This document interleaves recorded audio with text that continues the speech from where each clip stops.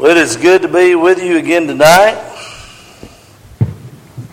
and to be here to be able to present a lesson that I really like. I've enjoyed studying. This would be a lesson if you want to take notes. This would be a good lesson if you want to take a picture of this sheet later on. But one of the most missed points in the religious world today is baptism. It's what separates us really from the rest of the world, the religious world. And for us as Christians, those who have been bought with the blood of Christ, it is, at least for me, hard to understand how good people miss the boat. Satan has played a very horrible trick on mankind when he has gotten them to believe that baptism is not essential to salvation. Tonight, I want to talk to you about when is one a new creature. Does one need to be a new creature to be a child of God? Turn with me, if you would, to 2 Corinthians 5, verse 17, as we begin our study on when is one a new creature. 2 Corinthians 5 and 17. Now listen to these words very carefully. It's hard to misunderstand this. You have to be taught to misunderstand this, I believe. But 2 Corinthians 5:17, therefore, if anyone, that anyone's an important word, if anyone is in Christ, he is a new creation or creature. The old has passed away, and behold, the new has come. So, we see here that if you are a new creature, you are in Christ. You could reverse that and say, if you are in Christ, you must be a new creature. Can't have one without the other.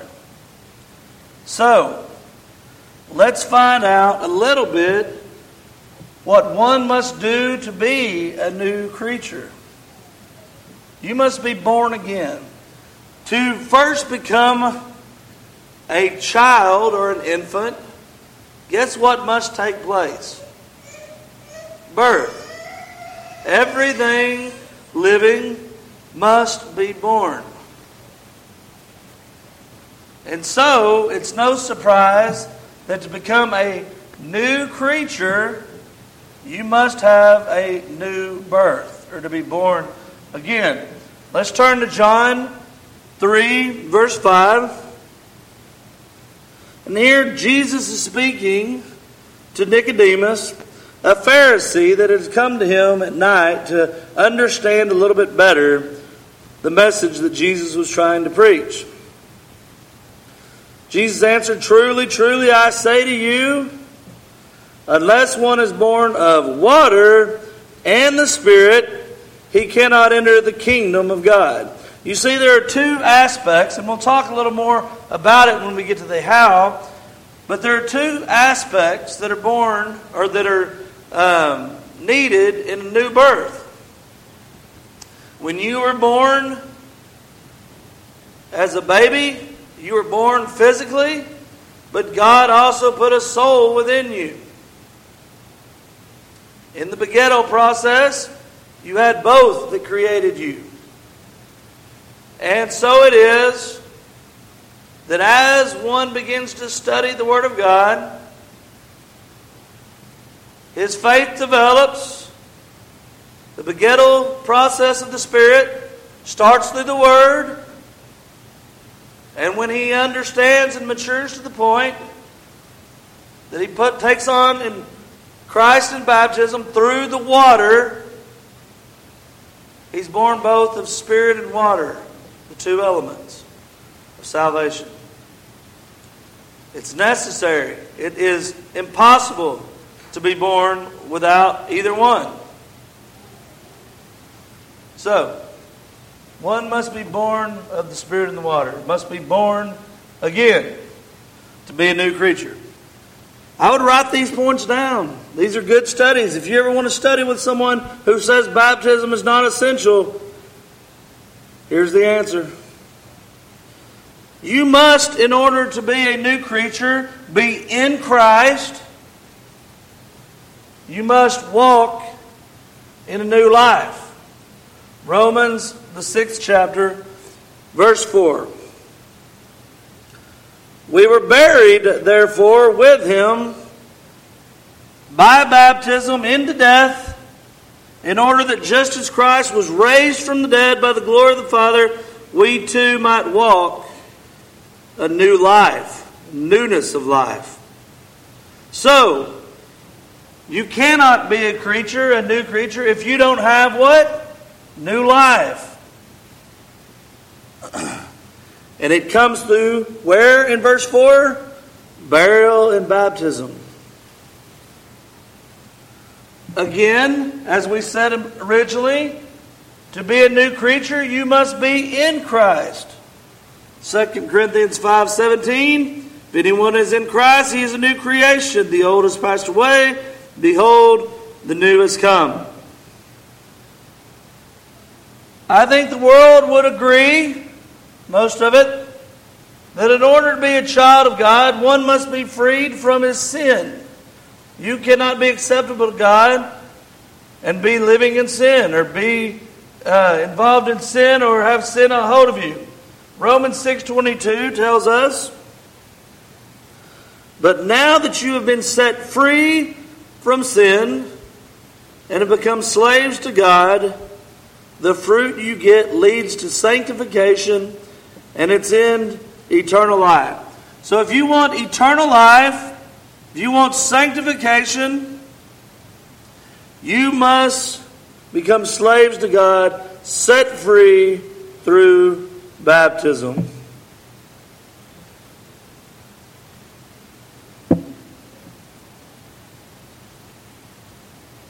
In order to be a child of God, a new creature, we have to put on Christ. You know, when I first became a Christian, it took a while. It took a long time of study. I came out of the denominational world. I came out of a world where sprinkling was the form of baptism that they used, and it wasn't for becoming a new child of God. But this passage in Galatians 3:27 helped me a little to understand the act of becoming a Christian, then what is necessary in becoming a Christian. You see, in the Old Testament, in order for you to be able to enter the most holy place, you had to be washed and sanctified. The people every year had to be sprinkled with the blood of bulls and goats. They had to offer a living sacrifice, a blood offering, in order to cover their sins, to put a covering over themselves so that they could be acceptable to God, to be presented to God. We too today cannot stand in the presence of God when we are covered in sin. We would not survive that process of being in front of Almighty God where our sin was visible. When we are baptized into Christ, we put the blood of Christ on us as a garment would, and it covers our sins from His view. It forgives us of our sins. We must put on Christ in baptism Galatians 3:27, for as many of us have put on Christ, for as many of us were baptized into Christ, have put on Christ. Now, I go back to this idea of the world. It's hard for me to understand how they miss it. Are they missing it because they don't care? Are they missing it because of sincerity? You know, Matthew 7:21 tells us that in that day people will cry out to the Lord and say, Lord, Lord, didn't we prophesy in your name and cast out demons, do many wonderful works? And he will say, depart from me, you workers of iniquity or lawlessness. And the thing that always impresses me about that passage is it seemed like those people were sincere. It seemed like they thought that he was their Lord. That they really believed that they were okay. But they hadn't been doing what was asked of them. Their faith was based on sincerity and subjective faith that doesn't have anything to do with the Bible, feelings and emotions, and they were ignorant of it. We, brethren, have the answer. We have the Word of God. We need to be teachers. We cannot be ignorant ourselves.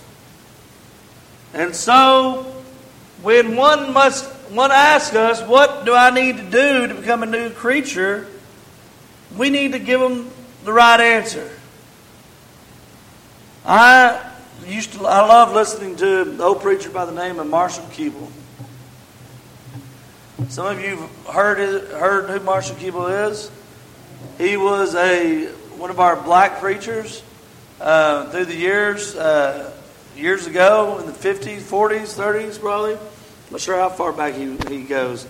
But he baptized thousands upon thousands of people into Christ. And one of his great lessons was the great physician. And in that lesson, he talks about our ability to follow the prescription prescribed. He goes on to say that, if you had a terminal illness and a doctor had the cure and wrote out the prescription for the cure, would you say, well, that's great, but, I think that I can do this and take care of it better? Or I think that I can handle it this way? Or would you follow the prescription if you knew you would be healed and have life? We have the prescription to life. And it's through the blood of Christ. It heals us of our spiritual infirmities. And to say that you can get to heaven without it is one of the greatest lies ever told. You cannot make it to heaven without the blood of Christ. And you cannot come into contact with the blood of Christ without being buried with Christ in baptism, enacting the death, burial, and resurrection. We need to know these passages, brethren, in order to help people. We need to make sure our faith is grounded and secure. I believe it just as sure as I'm standing here that baptism is what puts you into Christ. Baptism is how you are clothed in Christ. Baptism is what washes away our sins, Acts 22:16. It's what saves us, 1 Peter 3:21. We need to never give up. I've heard gospel preachers in the Lord's church that are swerving away from this, that are becoming weak on baptism. I'm going to give a sermon tomorrow night. It's called Unwanted Preaching. And one of the characters in this sermon says, do we have to hear about baptism all the time? If we ever get to the point where we no longer want to hear about baptism, where we start to think, well, that scares people off, that we don't need to hear that kind of preaching anymore, shame on us. Because we're denying the blood of Christ. His blood cleanses us of our sin. When we diminish baptism, we diminish the blood of Christ. When we take away from the covering of that blood, we take away from the death of Christ. We must stand up for baptism. We must not be ashamed. It is absolutely essential. How must we become a new creature? We talked about what must one do, but how do we get it done? Let's talk about that.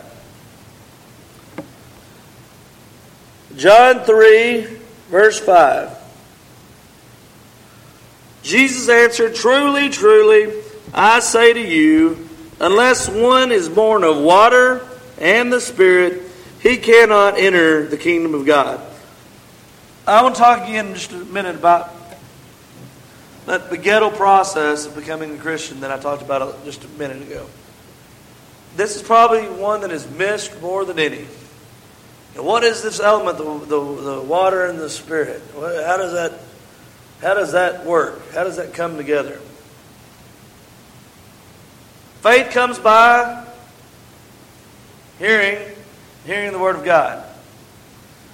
That starts the begettal process. Whether you know it or not, when one with an open heart and open mind begins to delve into the Word of God, it starts that birth process. It's not completed. It's not a living creature yet, but it starts the ball rolling. God, through Christ, spoke to the Holy Spirit through the apostles. The Word of God is living today. And when one with an honest and true heart begins studying God's Word, the Spirit, through the Word, starts the begettal process of one to be born again. And that birth process, just like in natural labor, comes to fruition in water. And it is through the water, through the death, burial, and resurrection, that birth is culminated. And that new creature is born. One cannot become a child of God without that study process, without that first begettal process. You can't fall into being a Christian. You can't show up one Sunday morning, heard a little bit about Jesus, Lord, come into my heart, and I don't know anything about you or your son. There's no faith there. There's no begettal process that has started. When we have studied, when sometimes it takes us introducing that word to others, when that process starts, it finalizes through baptism. Unfortunately, sadly, there are many that have started down that road and were never born. Could have been. Maybe it's their fault. Maybe it's our fault for not helping them, for not studying with them. But there are many that could be children of God if we would introduce that word, study with them, and help them in the water. But if we're ashamed of any part of that process, we can't get it done.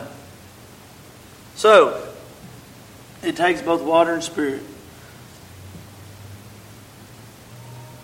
Peter said to them in Acts 2:38, "Repent and be baptized every one of you in the name of Jesus Christ for the forgiveness of your sins, and you will receive the gift of the Holy Spirit." When we are baptized into Christ through the Word, we receive the Spirit, but it has begun a long time before that water. That begettal process has. It's a long time coming. It takes study, but it also takes the water. One of the ways or how we become a new creature is being raised from baptism. Romans 6:4, "We are buried therefore with him by baptized, in order that just as Christ was raised from the dead by the glory of the Father, we too might walk in newness of life." Now let me ask you a question. This is for the world out among us that asks these questions, or that says that baptism is not essential. If Christ had not been resurrected, would our faith be futile today? Wouldn't it? If Christ never came forth from that grave, then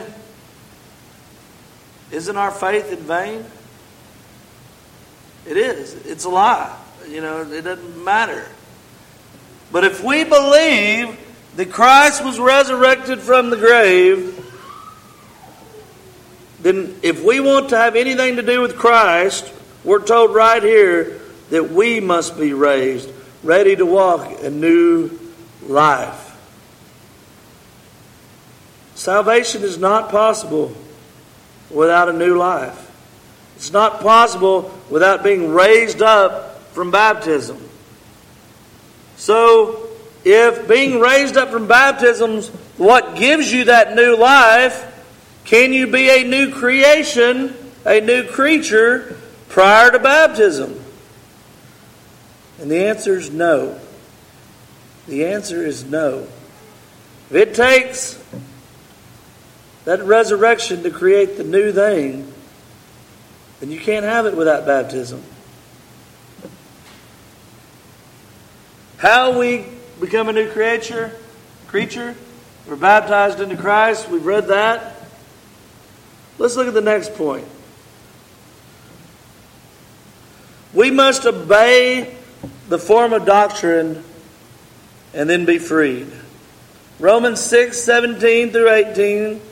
"But thanks be to God that you who were once slaves of sin have become obedient from the heart to the standard of teaching to which you were committed, and having been set free from sin, have become slaves of righteousness." The world would say obedience is not part of the plan. That all you have to have is a little faith. Ask Jesus in your heart and say a prayer that was made up by a man, and you can have salvation. But we're told right here, thanks be to God that you who were once slaves have become obedient from the heart to that teaching which you were committed, and having been set free. So obedience to the gospel sets you free. We cannot become new creations, new creatures, without being set free from sin. Obedience to the gospel through baptism is the only way. It is necessary. It is vitally important. We must put on Christ in baptism. Galatians 3:27. "For as many of you as were baptized into Christ have put on Christ." So, we must put on Christ as a covering, as we talked earlier. I want to turn to one passage that's not on the sheet.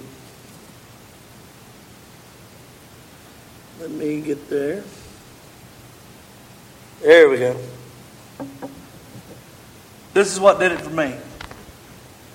This is what made me finally quit being a hard-headed moron. 1 Peter 3.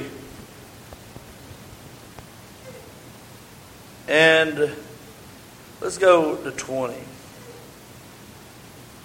Because they formerly did not obey when God's patience waited in the days of Noah while the ark was being prepared, in which a few, that is 8 persons, were brought safely through the water. Baptism, which corresponds to this, now saves you. Not as a removal of dirt from the body, but as an appeal to God for a good conscience through the resurrection of Jesus Christ.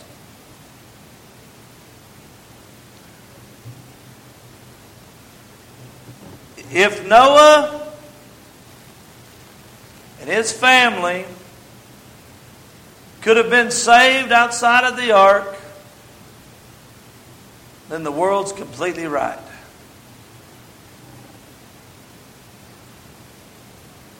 But if Noah would have been a dead man, just like all the other hundreds of thousands, millions,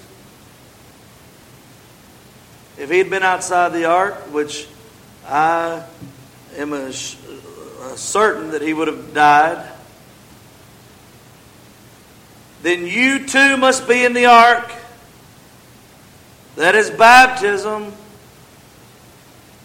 to be in Christ today and to be alive as a new creature. If Noah had to be in the ark to be saved, then baptism saves you today. I believe it. I believe baptism is what saves us today. Noah had to be in the ark. That destruction, that tragedy that took place around him, he was safe and secure inside that ark. That ark brought